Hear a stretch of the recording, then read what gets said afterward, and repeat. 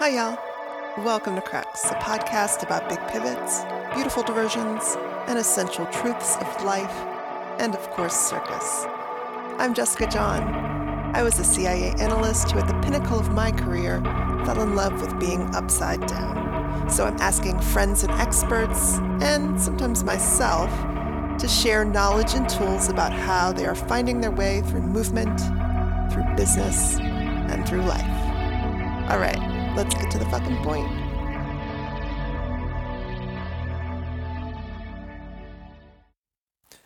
All right, here we go. Episode 1.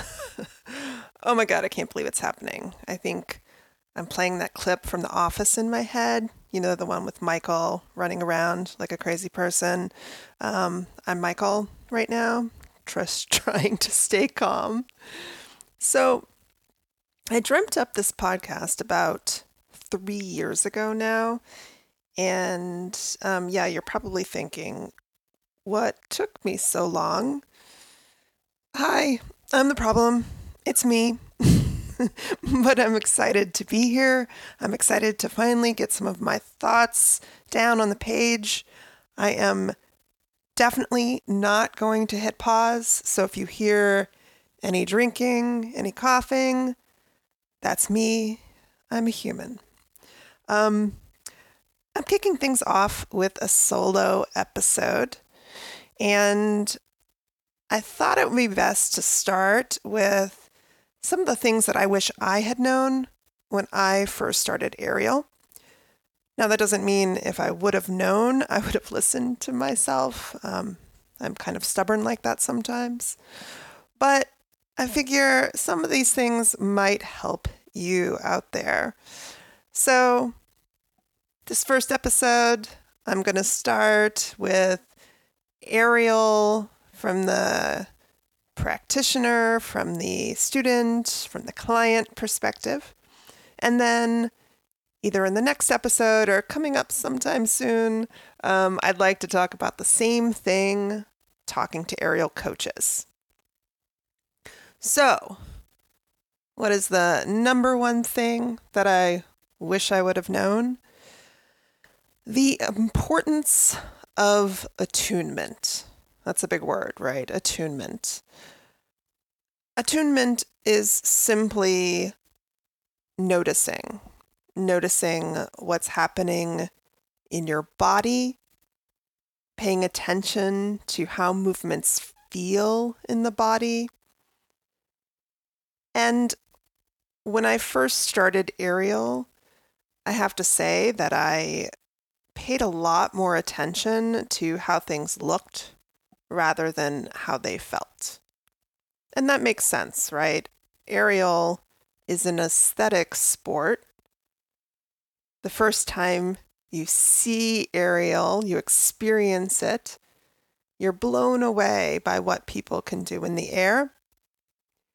And you sort of notice that people look kind of similar in what they're doing. Yes, they're doing lots of cool tricks, but they're doing it with straight knees and pointed toes and all of these traditionally balletic movements.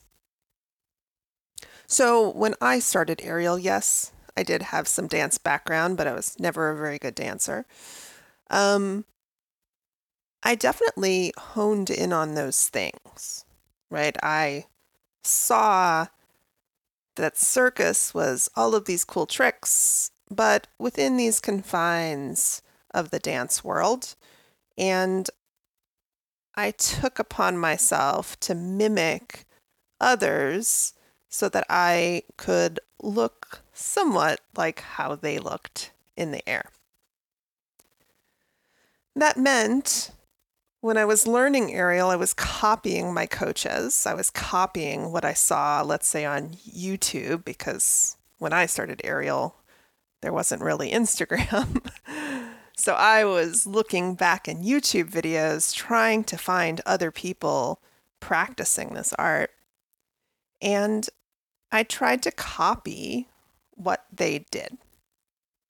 And so this combination of figuring things out and copying people on the internet and trying to copy my coach meant that I was really paying attention to how I looked in comparison to them. And I had really no sense of how things were supposed to feel in my body.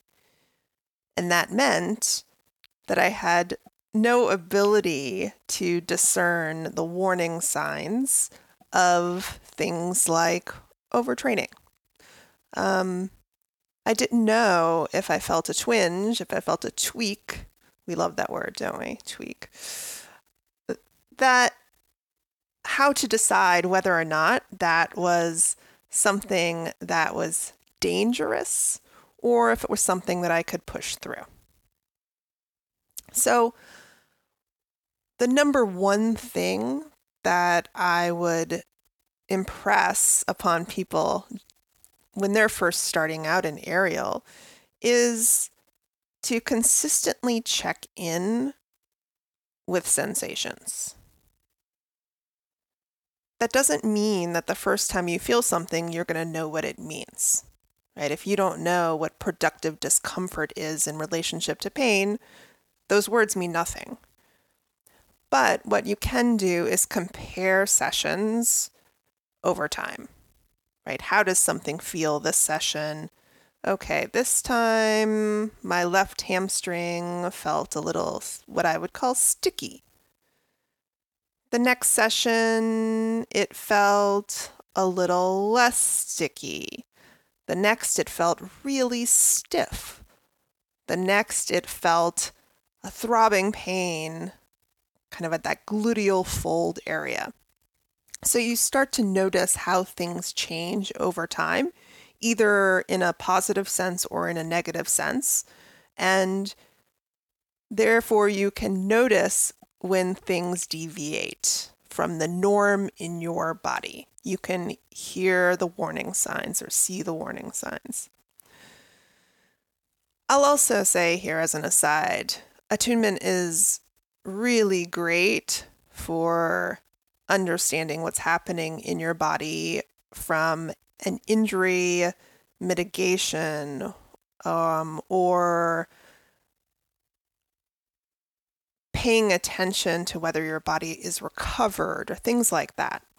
But it is just as important in being an artist.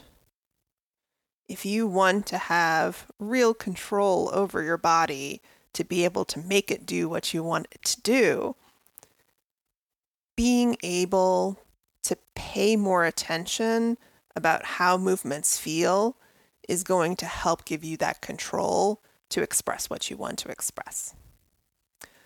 Okay. Number 2. I don't know why my voice just did a little up there. Number 2 has to do with comparison. So I alluded to that in number 1. But when I first started doing aerial, I compared myself a lot to other people. Now, I am not a competitive person at all. Actually, it's problematic. I used to be a competitive tennis player. I'm putting quotes around competitive because although I loved to play tennis, I remember my senior year of high school, I paid more attention to perfecting my serve than to winning matches. And my coaches did not agree with that. And I kept losing. And I didn't really care because I was really motivated in one movement of playing tennis. I wasn't motivated at all to actually beat other people. So that was problematic. That's why I no longer compete. But yeah, so when I started doing aerial, I was very internally driven, but I had no metric of knowing how well I was doing. So the only way I could tell was to compare myself to people in my classes or, again, people on the internet. And with regard to my classes, that I also found challenging because I was an athlete, or at least I identified as an athlete. It had been a while since I had done any rigorous athletics, but I grew up a tennis player. I grew up a skier. I grew up a dancer. So when I started a new pursuit, a new athletic pursuit, I wasn't comparing myself to someone without an athletic background. I was comparing myself to who I perceived myself to be, rightly or wrongly. So that meant, again, looking at YouTube videos where all I could find to figure out how I was doing or how I was progressing was the videos that were produced from students in professional training programs. So I scoured the internet, finding all of the acts that were up on YouTube from NECA grads, from ENC grads, really from the best circus schools. And was that an appropriate comparison? Well, considering that I was just an adult enthusiast of aerial arts who was taking a couple of classes per week at my local circus school, I'm going to say probably not. So the more that you can avoid comparing yourself to others, the better. But I recognize that that's not possible, right? We're humans. We are going to compare ourselves. So if you're going to do it, at least try to get in the realm of logical. Think more about, okay, what is my athletic background? What are my strengths? What are my weaknesses? And then talk to a coach. Right? Your coach is there to help you determine how well you're progressing. So ask if there are things that could be moving along more quickly. If you're impatient in certain regards, work with a coach to help improve those perceived deficits. Work with a coach to get better at the things that you're already good at. But don't get into this comparison trap with people who have very different bodies, very different resources, very different time constraints. All right. Number 3. This is really hard for me to say because, hi, I'm Circus Mobility. But one of the big things that I just did not understand when I first started, and it's part of what shaped who I am today, is the importance of mobility training. Yeah. So if I was looking at these people on the internet and deciding what I thought was possible or not possible for me, making all of these judgments, I was making a lot of those judgments about aesthetics. And when I thought about what I needed to do to rise to a certain level as an aerialist, what I was thinking about was also the aesthetic elements. So when it came to mobility training, if I was thinking I really need a front split. Well, that's so that I could do a front split in the air. If I thought I need a back bend, it was so I could do a scorpion position in the air. So everything in my mind was very tied to a skill, not my ability to move through positions and support myself in those positions. It was all very skill focused. And that really came at a certain point to kind of bite me in the ass, right? I trained very hard and without a ton of guidance and worked myself into a place of a lot of pain. And I'm not saying that everyone who doesn't prioritize mobility training will end up with as serious of an injury as I had. Because again, we're different bodies. We start from a different place. We gravitate toward different things. But you're putting yourself at a greater risk for issues down the road, whether pain-related issues or just not getting where you want to go, not progressing anymore. I was lucky that the timing of my really bad injury coincided with some newfound time in my schedule.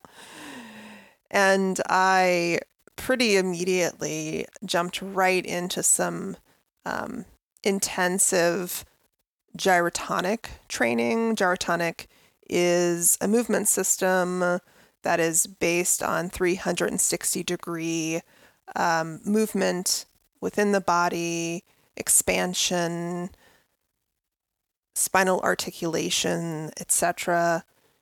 And through doing tons and tons of gyrotonic and getting great massage and physical therapy at the same time, I worked my way out of pain and came back to aerial stronger.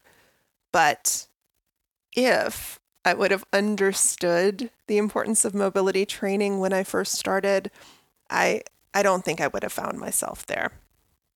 So mobility training is not just about aesthetics. It's also important to every single thing that we do in the air. Number 4, I feel like I'm on I don't know, a talk show or something. Not a talk show, a game show. That's it. Number 4. I wish I would have known that gains are made in recovery. In my mind, gains are made from taking more classes, right? When I first started, origin story. I walked past a flying trapeze rig in Washington, D.C. at TSNY and thought, oh no, I'm not doing that. I've always been kind of afraid of heights, so I had no inclination whatsoever to do flying trapeze. But then I saw someone doing aerial silks and was surprised that something like that was offered in DC. Went to the website, actually immediately went to the website, signed up for a class for the next day, and took a class, totally hooked. On my way home from that class, signed up for another class the next day. So immediately I was all in. I would never suggest, perhaps this should be one of the numbers, but not a good idea to go from 0 to 2 or 3 classes per week of an activity like aerial all at once. But that's what I did. And I really believed as I got more and more involved in this thing that the key to getting better more quickly, because I was an aging aerial novice, right? I started aerial in my early 30s. But the way to get better more quickly was simply to take more classes. And so that's what I did. This also coincided with a time in my life where I placed a lot of priority in going out. I had a beach house in Dewey Beach, and I spent my summers there. There was a lot of partying, a lot of drinking, and I was trying to pair this intensive new physical training with very little rest, very little recovery, and had no idea that what I was doing was actually not allowing me to get the full benefit of each and every training session by not getting good sleep, by drinking so much, etc. So I wish I really would have understood. That doesn't mean I would have made a different choice. I mean, truth be told. It might have meant, though, that I didn't push quite as hard in my training sessions because sometimes there just seriously wasn't any point in it. Also, although I had been weight training prior to starting aerial, I had a personal trainer. I went to the gym 3 or 4 times a week. I had no real goals. I just grew up in a gym. My parents owned a gym when I was young. And so it was something that I knew that I needed to do to maintain my health over time. But when I started doing aerial, I pretty quickly gave that up, right? If I wasn't doing something that I thought was directly supporting my goals as an aerialist, and if my goals were tricks, then I didn't see how lifting weights were going to help me with those tricks. If I was more concerned about getting that split roll up in the silks, how on earth was going to the gym going to help that? Clearly, the answer was to take more classes. And that's what I did. More aerial classes, mind you. We already talked about the mobility training aspect. I was not taking flexibility classes. So, big takeaway there. Make sure that your recovery is supporting your training. Number 5, I wish I would have known that the foundations are truly everything. When you first start out with aerial, there's complete shiny object syndrome, right? Everything you see, you have no idea really how hard it is. So why not try it and fuck around and find out, right?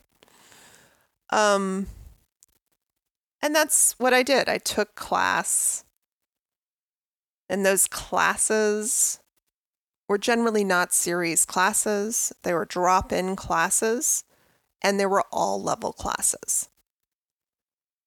And what that meant, because I was strong, I had been, working out in the gym before I started aerial, I was strong enough to do things that I wasn't quite prepared for. I was strong enough sometimes to keep up with the more advanced people in my classes. But that didn't mean that I had the body awareness, I had the control, I had the strength and some of the accessory muscles to support the movements, that would have really helped me down the road. And this isn't a diss on all level classes. I think they're great. I love them.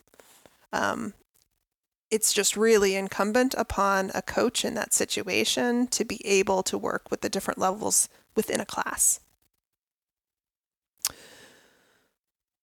When you skip over some of those foundations, at a certain point, they all catch up with you. All of them.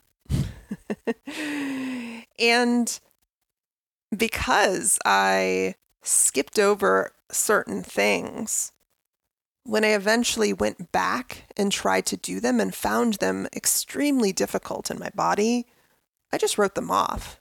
I thought, well, I mean, I'm a 30-something-year-old aerialist. I don't have to do everything. I just won't do that skill, right? That works. And yes, absolutely, you don't have to do anything that you don't want to do at any point ever. Well, like, except for, I don't know, taxes and bills and things like that. But you know what I'm talking about.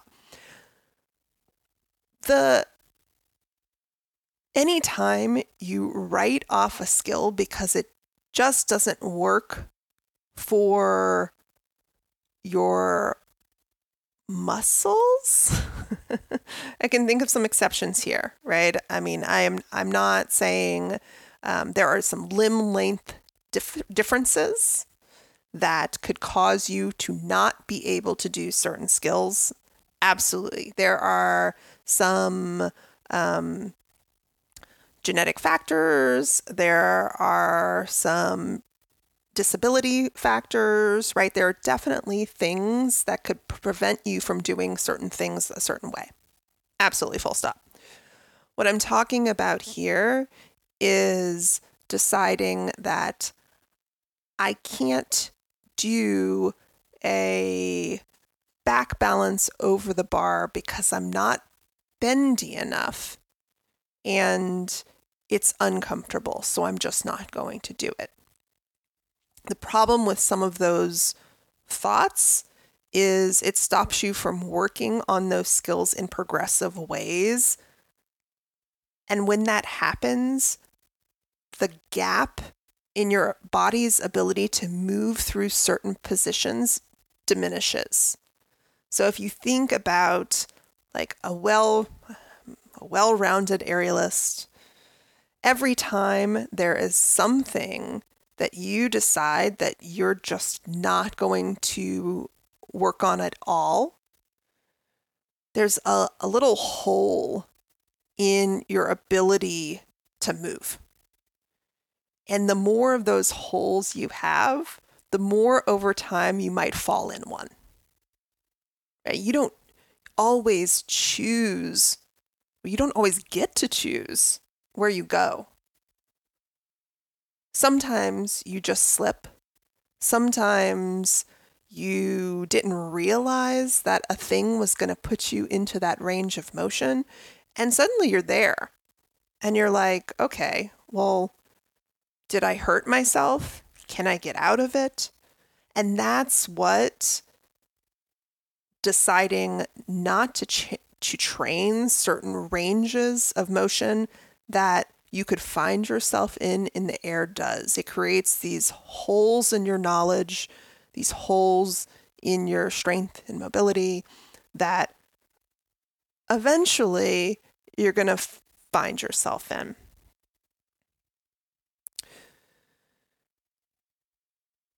This also plays into repetitive movement and balance in the body. So our aerial foundations are everything, but our foundations as movers are everything. And if you can only hang from your arms in the air, What happens when you have to push, right? What happens when you're moving through the world and your hips hurt because you can't walk more than a mile? Whenever we do a specialized activity like aerial, we're repeating movements over and over and over within the body. And mind you, repeating movements that aren't how our bodies were designed to move. That doesn't mean that our bodies can't move that way and we can't train to move that way. But what I'm saying is from the way our joints are put together, we are bodies that were designed to walk, right? On our legs. And whenever we start to do things that deviate from that design, we have to prepare our bodies to do that better. So when we repeat things too much that our bodies can't handle the amount of repetition, our movement options get smaller and smaller within the range that the body has become accustomed to doing. I'll give you a little example here from, not from aerial, from weightlifting, Olympic weightlifting, because a year ago, started Olympic weightlifting. And truthfully, I partially did it as a cross-training activity, but I also did it because it was Oregon, and when the weather is really shitty here during the winters, it's hard for me to train aerial. And I wanted to do something that was still in the realm of an overhead athlete. And so I started working on my snatch and clean and jerk. And my body, over the course of this year, has decided that my overhead range of motion, or my stability within a certain range, should be very, very small now, because through repetition of lifting heavy load over my head, my body wants to provide as much stability as it can for the motions that it perceives that I do the most of with as much efficiency as possible. And that just means that my shoulders, oh my God, they are so tight. So if you do anything over and over and over, right, within a range and certain load that is outside the parameters of what you do in your normal everyday movement, your body is going to adapt to that. And it may not be the adaptations that you anticipated or the adaptations that you want. The foundations of movement will help balance your body so that you can offset some of the impact of the repetition that you do through aerial. All right, number 6. This one's kind of a doozy. You might think, watching aerial, that the opportunities that people get in this industry are all about technique, but they are not. They are about relationships, right? So if that is true, then why do people go to circus school, right? I'm not saying that technique doesn't matter. It does. Also, having good technique makes you more efficient in the air, which means that there's less wear and tear on the body. You can perform more, you can do more. That type of training is important to becoming a professional or to get certain opportunities. But beyond that, the way people get the coaching opportunities, the way people get the performance opportunities is about relationships. And so if you, even early, in starting aerial, see this as something that you want to have longevity in from a performance perspective or from a coaching perspective, if you have goals of being a coach or you already are, think about building your networks and maintaining good relationships with your current coaches, with the people in your classes that might be your peers. There's kind of a mindset that if I get really good at this thing, then finally I'll get discovered. And it usually doesn't work that way. Yes, you have to be moderately good at the thing, but if you spend your time waiting around, someone else is going to be picked over you. So build relationships and go after whatever it is that you really want instead of waiting around for it to come to you. Number 7.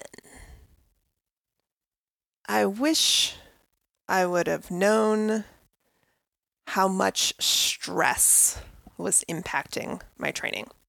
So I already talked about this in the context of recovery, but I like to separate these two things out because stress can be a hard thing to recognize in yourself sometimes. And if you know about it, you might feel like, well, there's anything I can do about it anyway. When I first started aerial, I was working for the government. I, not always, but often had really ridiculous deadlines. I spent a lot of time commuting. And then once I started coaching, the amount of time that I spent commuting from one coaching opportunity to the other really stressed out about being late for things. I know it seems silly, but if you've ever lived in a city where the traffic is completely unpredictable, there was a point where I lived 5 miles from a workplace, and I didn't know if that was going to take me 20 minutes or 2 hours. That really starts to mess with your head.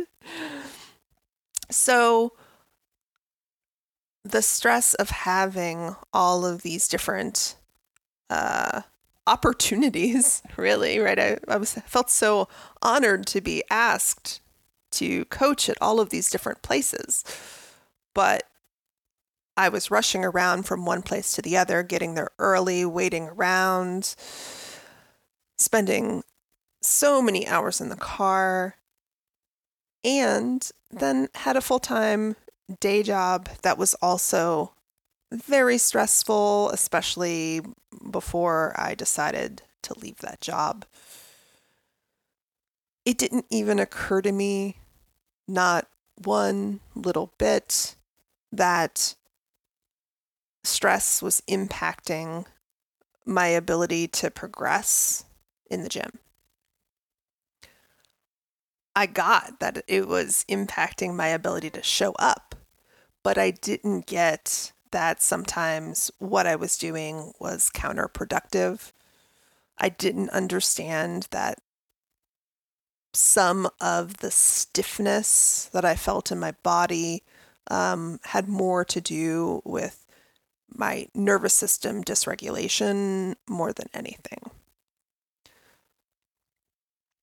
I also traveled a lot for work. I mean, in retrospect, traveling to Africa, traveling to these places, having periods of time with inconsistent training, it was not a great combination for the type of intensive training that I was doing. And we are at number 8.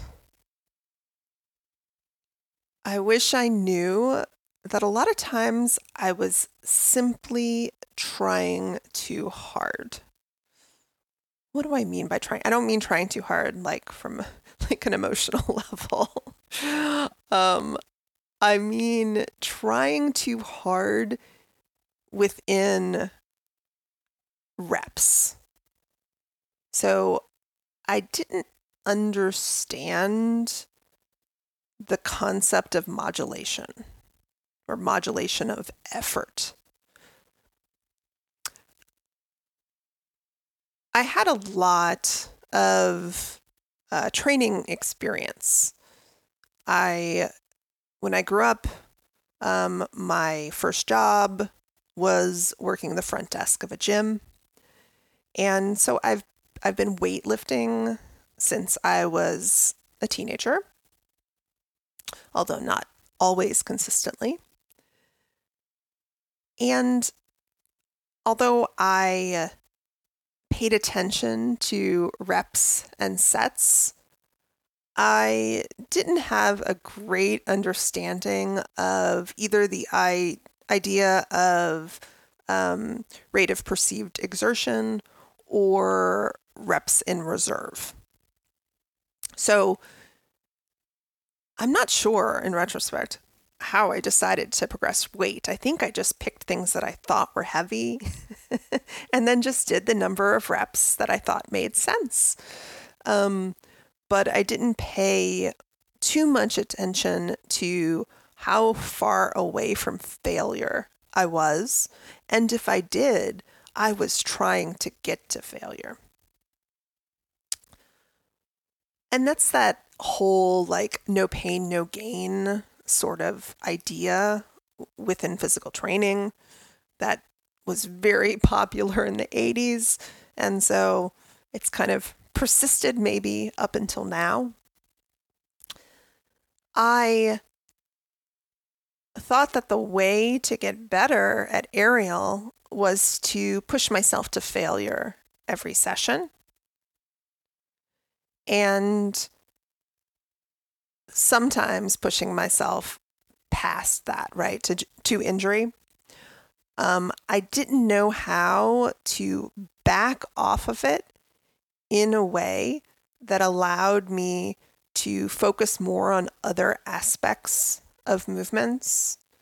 So, for example, if we're talking about acquiring a new skill that revolves around a specific pathway of movement, if you are always going at, 100%, meaning you're only doing the actual skill in the air at its, the exact way that eventually it will be done, but you're not strong enough to do it, then you're just failing over and over and over again. As opposed to doing educative movements like rolling around on the ground and using bands and weights in ways that can take some load out of the movement. Those things allow you to modulate your effort in order to concentrate on other aspects of the movement. So I didn't really understand the importance of being able to modulate my effort. You can think about this. So let's say you pick up a dumbbell and it's not a very heavy dumbbell for you. And let's say, I don't know, it's like 5 pounds, something pretty light. And you're doing a bicep curl. And I tell you, okay, do 10 reps. Okay, you do 10 reps. You're like, well, Jessica, that was really light. What was the point of that? And I say, okay, now do the exact same thing with maximal effort. What would you do? Right? How would you make a lightweight at maximal effort? And there's lots of things you could do. You could slow it down really, really slow. You could play around with the tempo of the movement. There are lots of choices that you can make there on how to make something more difficult or easier, depending on what you're trying to do. But the weight in and of itself does not determine how hard the movement is. And this really applies to flexibility training. When you're trying to push yourself more to your end range in order to increase that range over time, any flexibility movement can be modulated to make harder simply by increasing that range of motion or changing the speed or changing the weight or something like that. And if you're only doing it the same way over and over and over, well, you might, from a flexibility perspective, might be going too easy, or you might be going way too hard. You don't know how to back off enough. So I was always trying too hard, right? I was doing toes to bar, and it didn't matter if I was stabilizing correctly for my shoulder blades. I was going to get my toes up to my hands every time. If I was doing a split, it didn't matter if my nervous system was freaked out. I was going to get as low as possible every time I trained my splits, because that was the point, right? I was always trying too hard, and on days when I was stressed, on days that I was tired, I didn't know how to still show up, but bring my effort level down to a place that it was productive. All right. Those are the 8 things I wish I would have known when I first started aerial training, but if I did know, I probably wouldn't have listened anyway. Maybe, I don't know. Some of them I would have listened to. Some of them I would have given some serious side eye to. But now I know. Now I'm here, hopefully helping you along the way so that you don't have to go through some of the exact things that I went through. All right. Thank you so much. Thank you for sticking around for episode 1. And thanks for listening to the Crux Pod.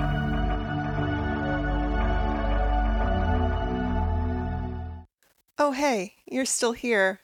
If you liked this podcast, I'd really appreciate you give it a subscribe. And by the way, if you are anticipating joining the conclave, that is my 3-month one-to-one coaching offer, get on that wait list. The link is in the show notes. Okay, get out of here. No, really.